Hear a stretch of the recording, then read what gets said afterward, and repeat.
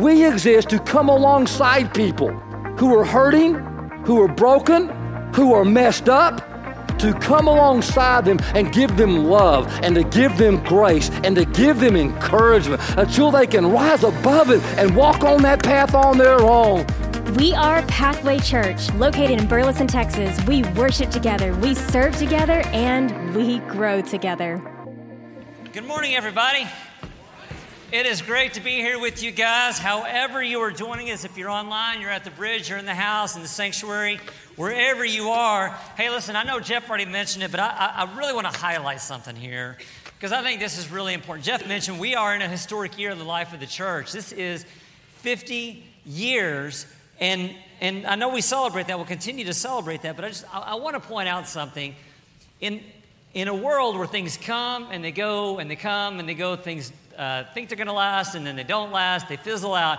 In this entire context that we find ourselves in, here we are in the midst of all of that, and we see that we are a part of something that God has been sustaining. It's been a vision, a mission of God in this community for 50 years and beyond. We're still going. God is still using this place, and we get to be a part of it. And when I think about that, I'm humbled that I get to call this place my church home. I'm glad that you get to call it your church home as well. And I think, I reflect how different my life would be right now if I hadn't experienced God the way that I have because of this place, how God has used this space to minister to me, to minister to so many of you. And I look forward to years to come about how God continues to use this place to communicate His message of love to the world. So this is a historic year, and because of that, because of so many other reasons, I'm excited to get to be here with you guys today. Today, we're finishing up this series that we've been in on things that the Bible does not say. So as we begin this time, I want to just fire off a few quick stories to get us going. And the first goes back to it was my senior year of college. I was at TCU at the time. I lived in a house close to campus. I wake up that morning. My roommate wakes me up, and he's telling me something horrible has just happened. And I'm not quite sure what he's talking about. So finally, he turns the TV on, and he says, "Chris, just look." And I turned my head to the screen, and I look, and I watch in horror as I see two towers in New York hit the ground. Now, classes were canceled that day, but my roommates and I, we still went to campus anyway, just because we wanted to be around our friends. We wanted to process what we were seeing, what was happening. What did that mean, for our world today, tomorrow, moving on? Because we knew that was going to be a big shift in our world. We knew. We weren't sure how, but we knew. And so I'm in the music school on campus, and I'm visiting with my friends, and I find myself in this one circle of people. And as we're processing, somebody in that circle utters that infamous phrase. They say, everything happens for a reason. Okay. Fast forward a few years. It's the same time of year. It's in the fall of 2007. I'm in my office, and I get a phone call.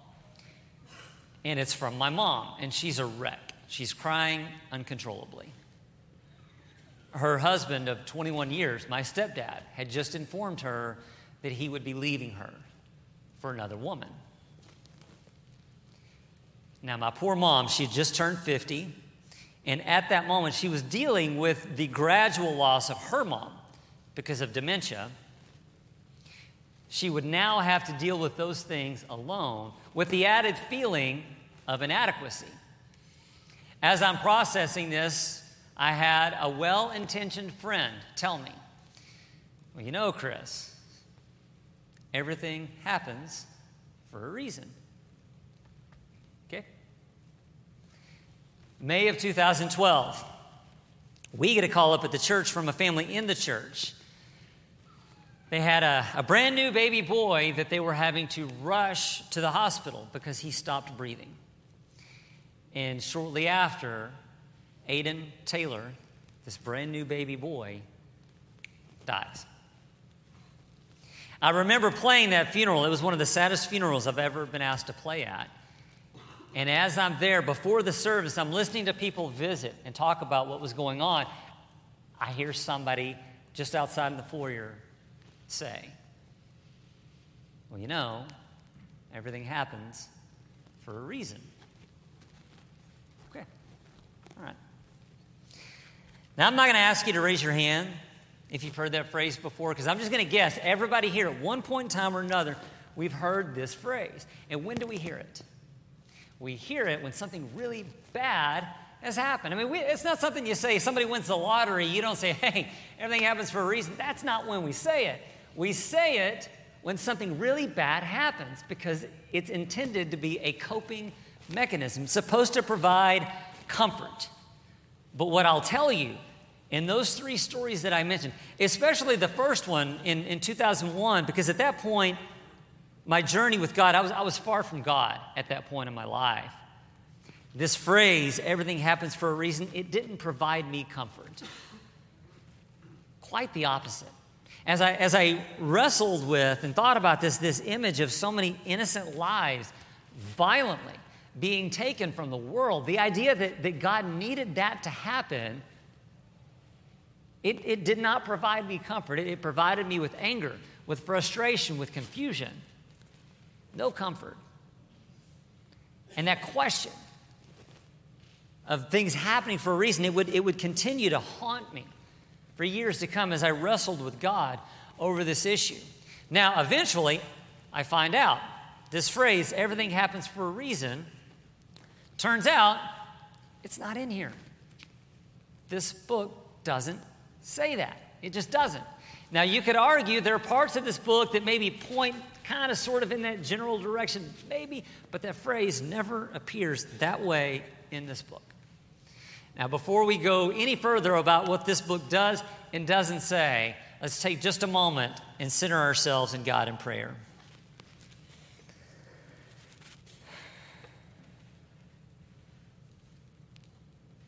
Father God, we quiet our minds. We quiet our souls. And we listen for you. Because, Father, without your voice, these are just words on a page. That's all they are. But when your Spirit inhabits them and when your Spirit inhabits us, this word comes alive in us and in our world. And, Father, that's the living word that we are seeking this morning. So, Father, inhabit us, inhabit the space, inhabit your word inside of us. In Jesus' name, amen. In your Bibles, go ahead and open up to the book of Job. If you're early on in your journey, just so you have a reference point, it's about, if you go halfway and just a little bit that way, you'll be in the book of Job. And just a heads up, we're going to be flipping around a lot today. So if you can't keep up, we'll make sure we have the scripture on the screen as well. Now, as you're turning there, I just want to ask, why do we hear this phrase so often? Everything happens for a reason. Why do we hear it so often? One word, control. We are control freaks. That's who we are. Admit it or not, that's who we are. We want to control our world as much as we possibly can. This is why we have locks on our doors, alarm systems, safety measures, security mechanisms, all of these things, insurance policies. We have all of these things in place to do the best we can to control our world. And when something happens, something really bad happens, something that goes out of bounds of all of the safety mechanisms that we have in place, our human nature becomes desperate to try to create some sort of a category to put that event into so that we can lie to ourselves and pretend like we have some measure of control, even though the tragedy suggests that we don't. So in your notes, this phrase, everything happens for a reason, it creates the illusion that we have control. Because if everything happens for a reason and God is in control, all I have to do is play by the rules and I'll be okay, right?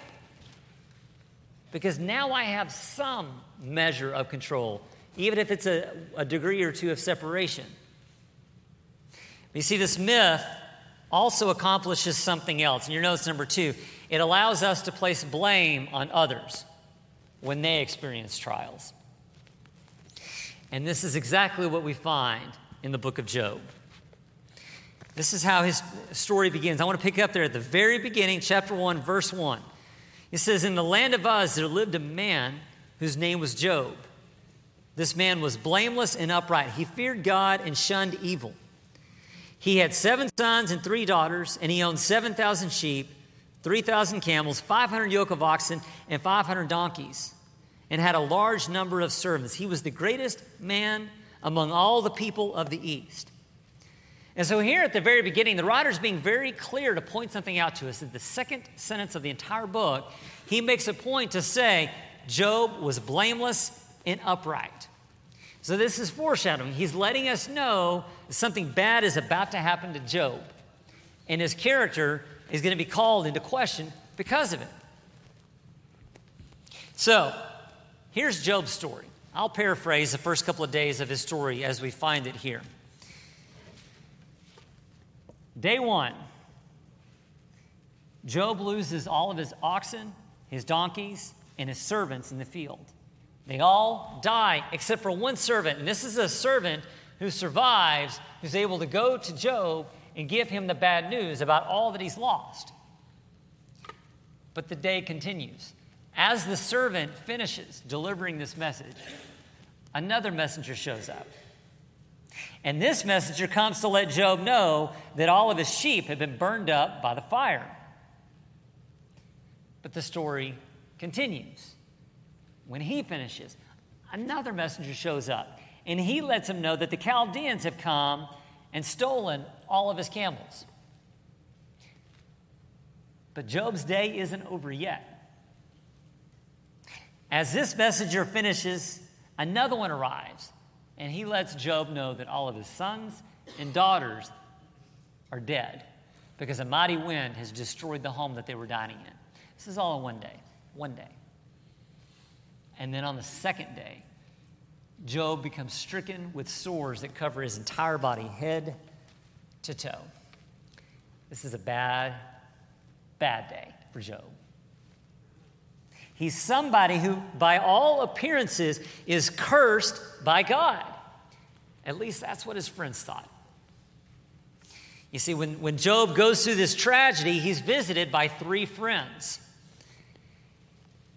The first friend, Eliphaz, he offers some thoughts on this evil that Job is experiencing. So there in chapter 4, this is Eliphaz talking to Job. In verse 7, he says this. He says, "Job, consider now who being innocent has ever perished. Where were the upright ever destroyed? As I have observed, those who plow evil and those who sow trouble reap it. At the breath of God they are destroyed. At the blast of his anger, they perish. The lions may roar and growl, yet the teeth of the great lions are broken. The lion perishes for lack of prey, and the cubs of the lioness are scattered." He's saying, hey, Job, you reap what you sow. That's just how it is. Why fight it? Everything happens for a reason. You've done something wrong to anger God, and God is now disciplining you. Like, this is the time to not throw a pity party, Job. This is the time to admit what you've done. Turn to God. Say you're sorry. In this madness. But Eliphaz doesn't stop there. He goes on.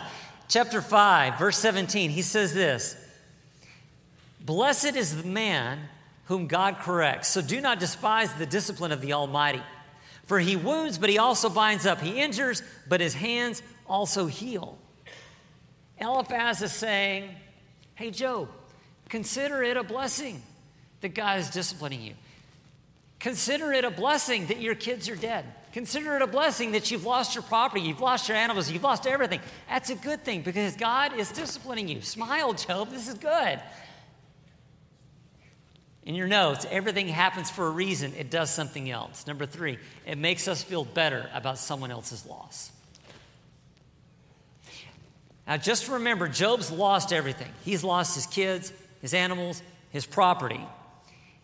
And Eliphaz is telling him, consider it a blessing. Why? Because everything happens for a reason. If any of you were ever looking for a textbook case on how not to offer comfort or care to somebody in tragedy, that's it. Don't do that. This is a bad plan. This is a bad idea. See, here's the reality. One of the most important lessons we get from the book of Job, and there's a lot that you can get from Job. We're just getting a tiny little bite. But one of the lessons that we get is this: sometimes bad things just happen. They happen to good people. They happen to bad people. Sometimes the bad that you experience, it's not the consequences of your own actions, but of somebody else's. And it's a hard lesson, but it's a lesson that Job's friends weren't aware of. They didn't know. You see, for Eliphaz, his worldview, it was constructed in this way where good things happen to good people. And when bad things happen, God is disciplining you. That's just how it works. And so everything, for Eliphaz, the good, the bad, the ugly, everything happens for a reason. And believe it or not, it's a framework that we still use today, whether we realize it or not. So as I'm preparing for this message, I'm just doing a dive to try to figure out, where is this coming from? Where are we drawing this idea from that this is somehow a biblical concept? And I find Romans chapter 8. So in your Bibles, I want you to flip over to Romans chapter 8.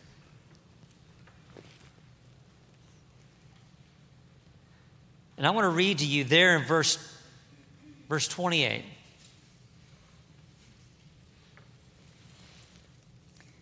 This is Paul talking. He says this: "And we know that in all things God works for the good of those who love him, who have been called according to his purpose." Let me read this again. "And we know that in all things God works for the good of those who love him, who have been called according to his purpose." I want that phrase to sink in all things. If you got your Bibles out, underline that phrase, in all things. See, when we open this book, we actually come upon some really powerful promises. And the promise that we get from this verse, from this passage, is this. In your notes, number 1, God is in all things. See, Paul isn't telling us that God is causing all things. He's reminding us that no matter what, God is in all things. And not only that, God doesn't stop working for the good. Now, when we read that, we read that phrase, "for those called according to his purpose," it's a mistake for us to take our worldview and impose it onto Paul. Because when we read that, if I were to say something in this room about those of you that are called, the way our minds work, we're thinking, okay, so which one? Which one of us is called? Which ones of us are called? Because we think in an individual basis, but that's not how Paul thinks. He's not thinking in those terms. He's thinking collectively. So when he's talking about for those who have been called, he's talking about the entire nation of Israel. And what are they being called? Are they being called to a life of privilege, a life of ease? Not at all.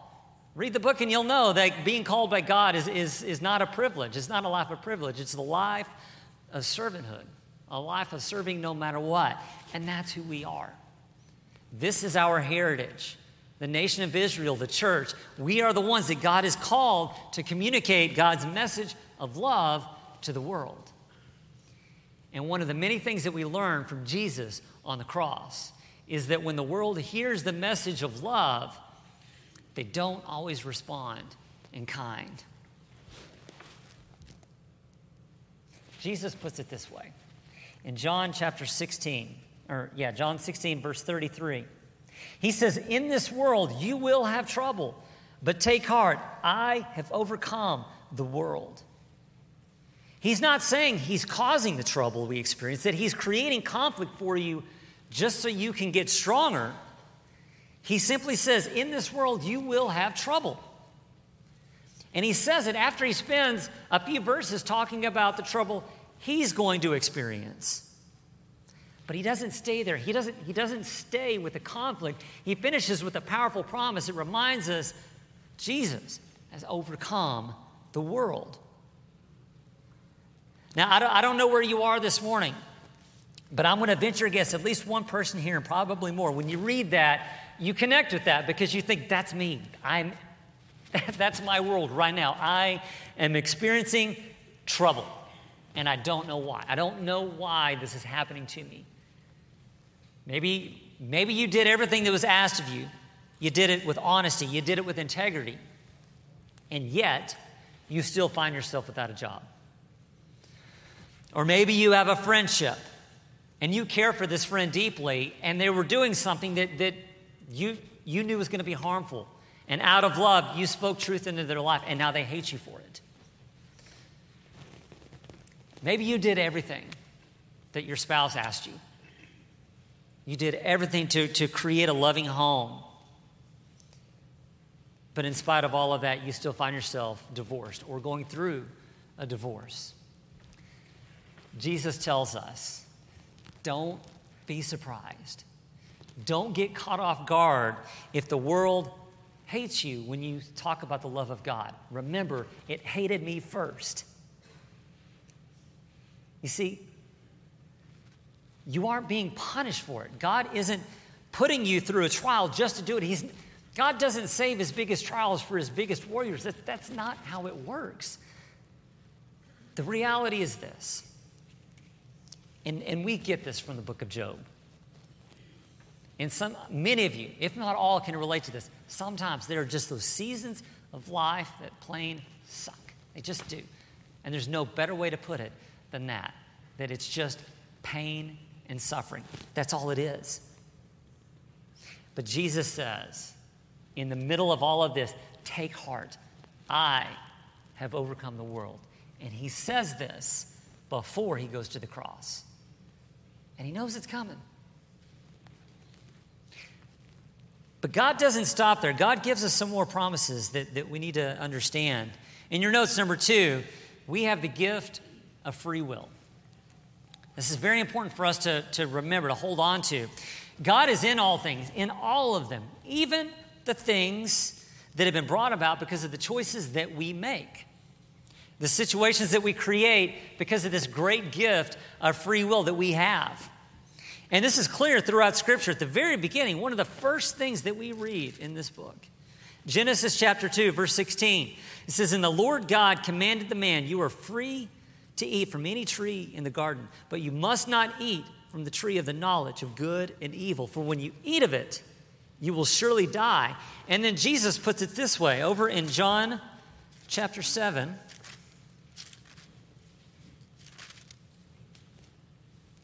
verse 17.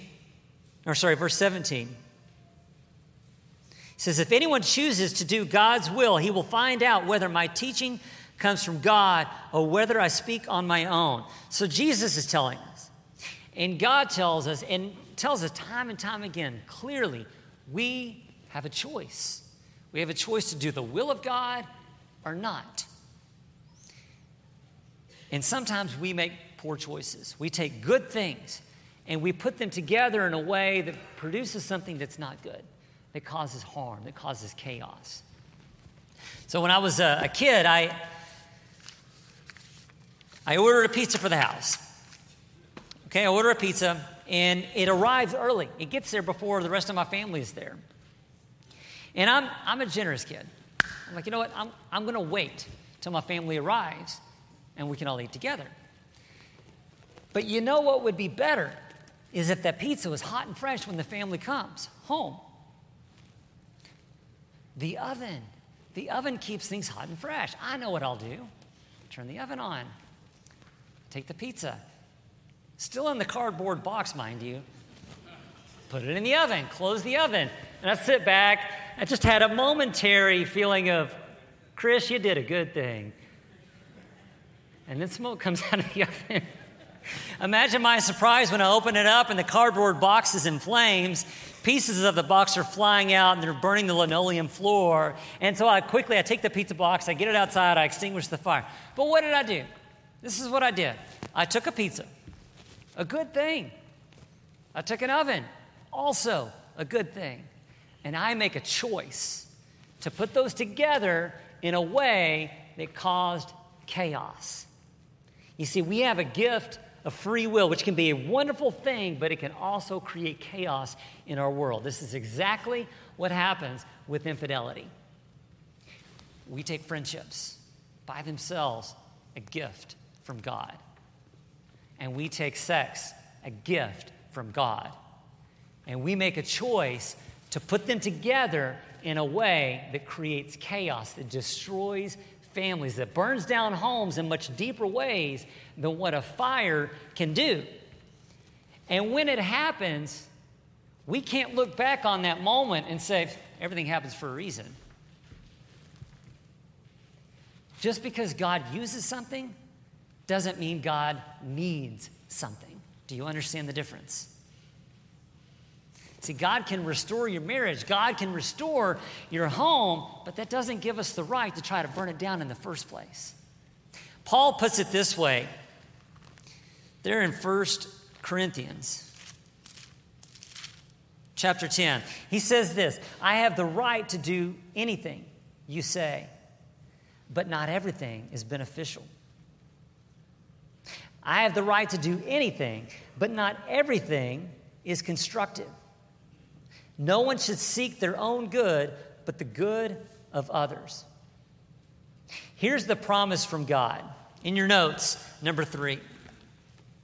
We have a responsibility with free will.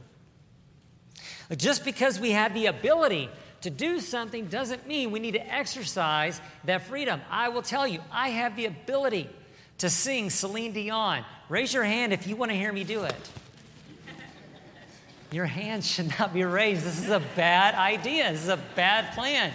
You raise it now, in a moment, you're like, wow, I made a huge mistake. In June of 1998, I graduated high school in 98. And that summer, my friends and I were having a great time.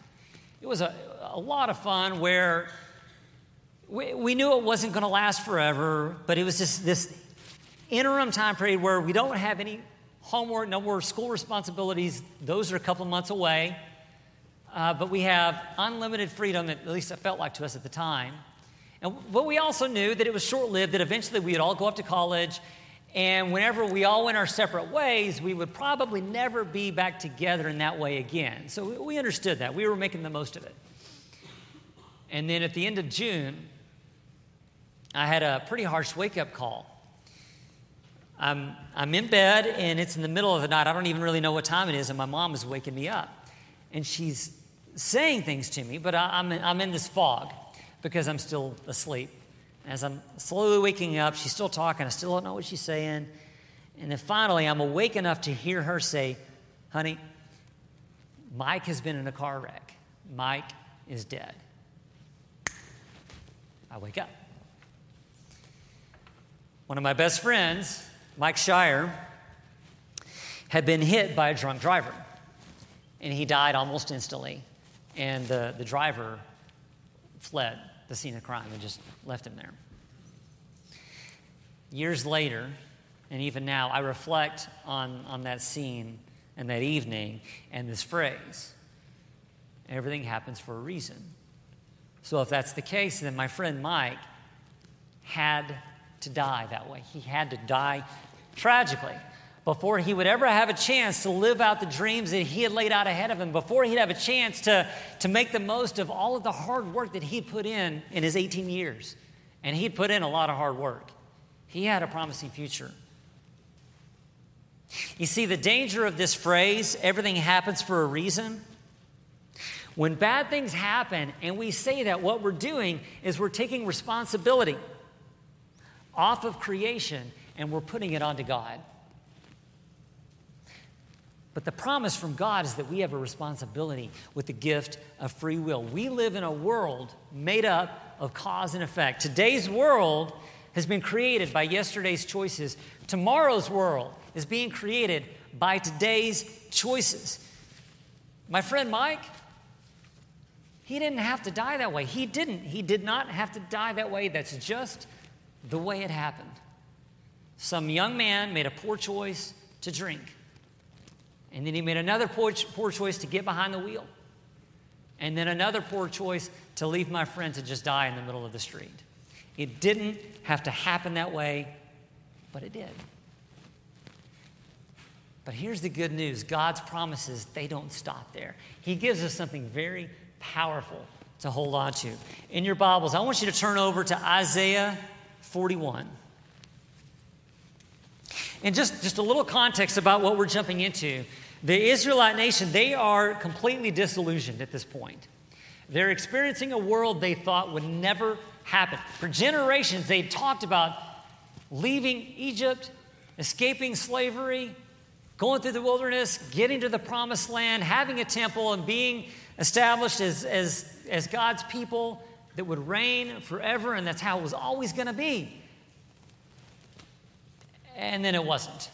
The temple is burned down, and the Israelite nation is sent packing, living as exiles.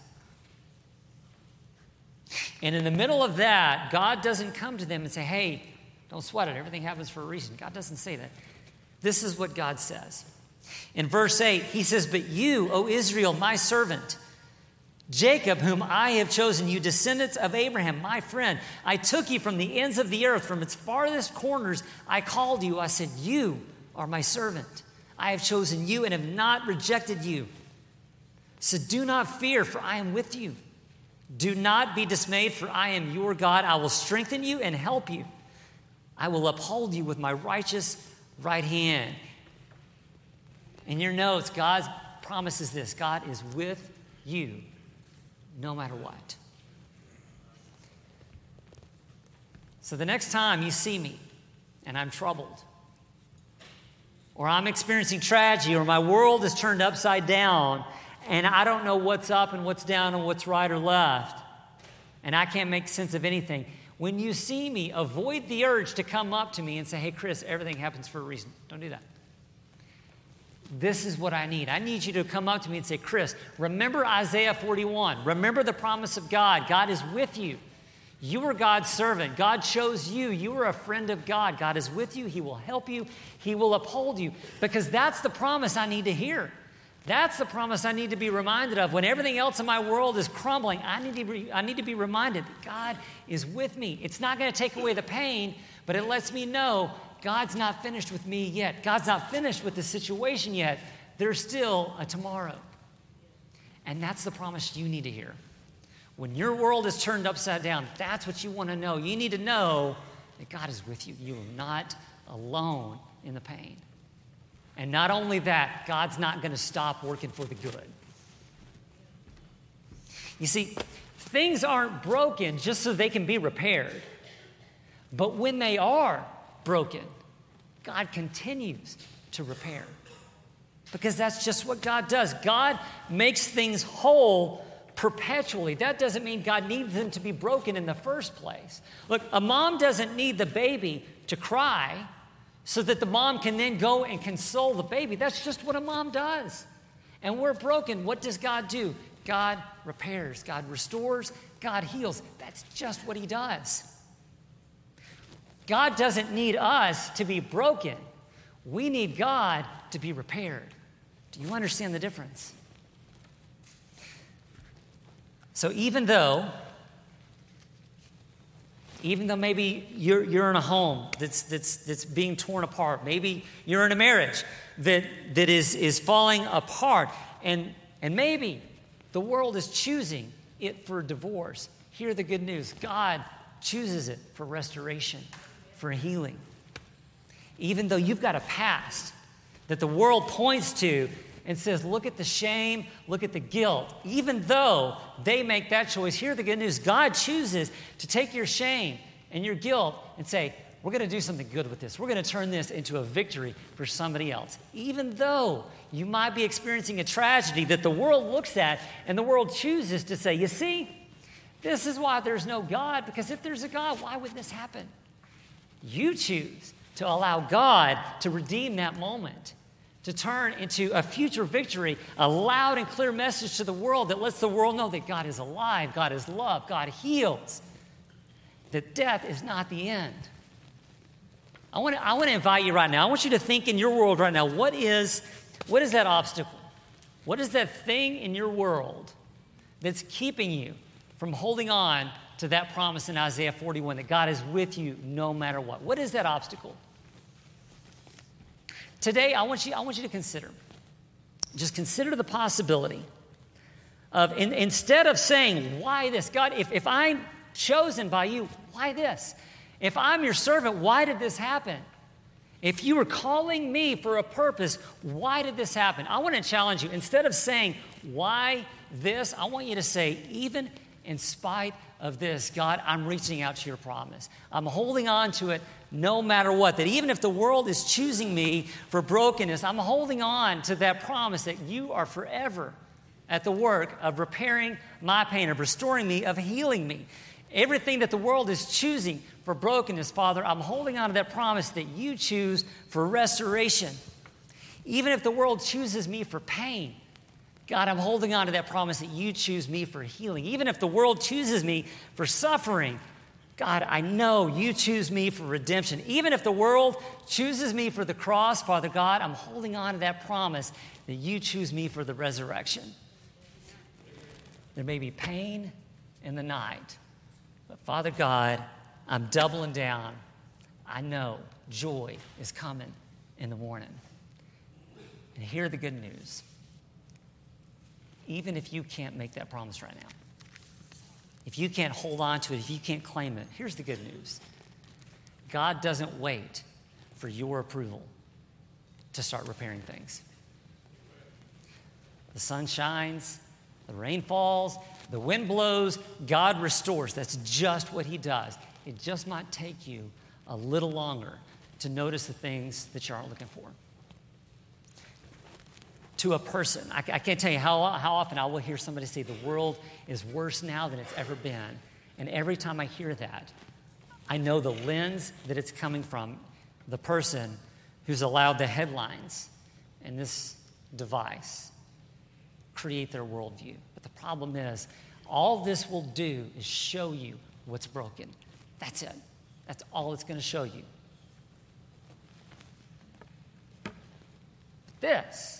When this becomes your lens, when this becomes your worldview, you see what's broken, but that's not all you see. You see what God is doing about it. You start to see the evidence of God. If I went up to you and I said, hey, you know what?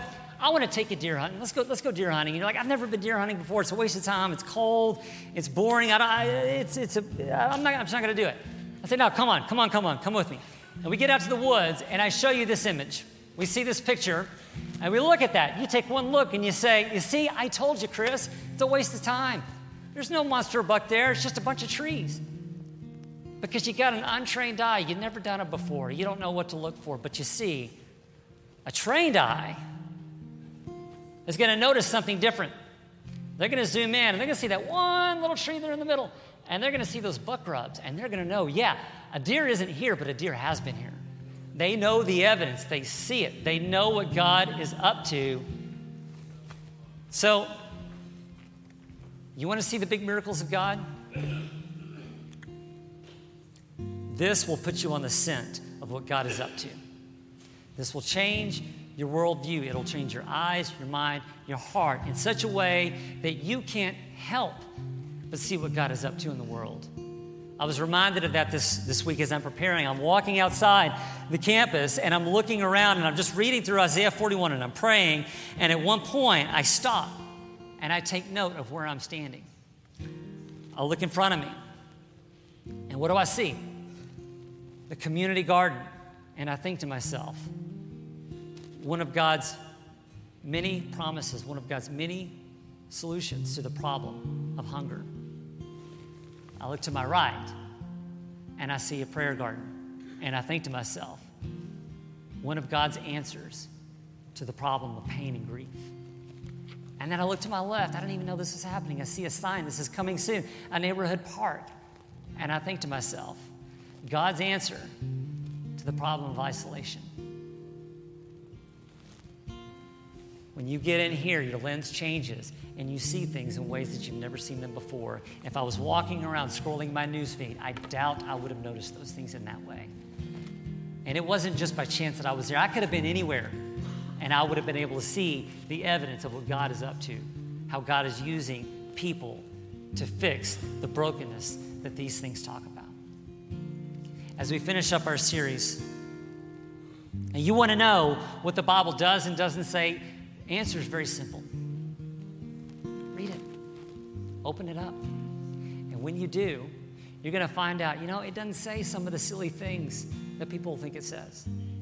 But instead, you're going to find out it says some pretty powerful promises, some things that can really offer comfort.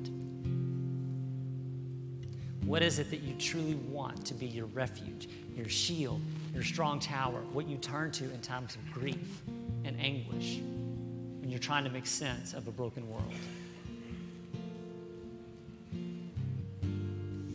So the ask this week is very simple. Find some time during the day, every day, and you be still. You open this up. And if this isn't something that you read often, just go to Isaiah 41. Read that promise every day, 8 through 10, every day. Remind yourself of the promise of God, that God is with you, no matter what. Let's pray.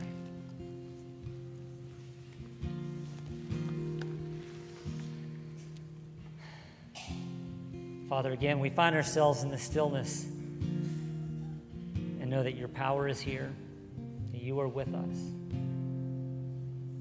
that all the evil in the world cannot outdo your goodness. The pain is temporary, but your love is eternal.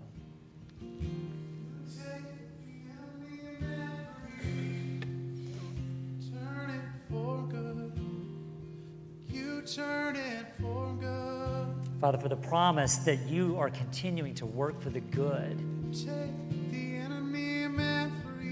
all those that you have called. Turn it for good. You turn it for good. Father, for the promise that you are with us no matter what, that you will not leave us, you will not forsake us. Turn it for good. You turn it for good. For the promise that you love us, that you have called us, you have chosen us, you call us servant, you call us friend, you call us your child. For these promises and so many more that your living word reminds us of every day, we say thank you. Take the enemy meant for evil, turn it for good. You turn it for good. And Father, we wake up each day looking forward to seeing how you're going to turn a wrong into a right, an evil into a good. In Jesus' name, amen. Church, have a great Sunday. Enjoy the day. Enjoy your family. Get out and exercise. Have fun. And we'll see you next weekend. Thank you for joining us. If you would like more information on Pathway or to get connected to a ministry, visit our website at pathway.church. We look forward to growing with you as we worship together. God loves you. God is with you.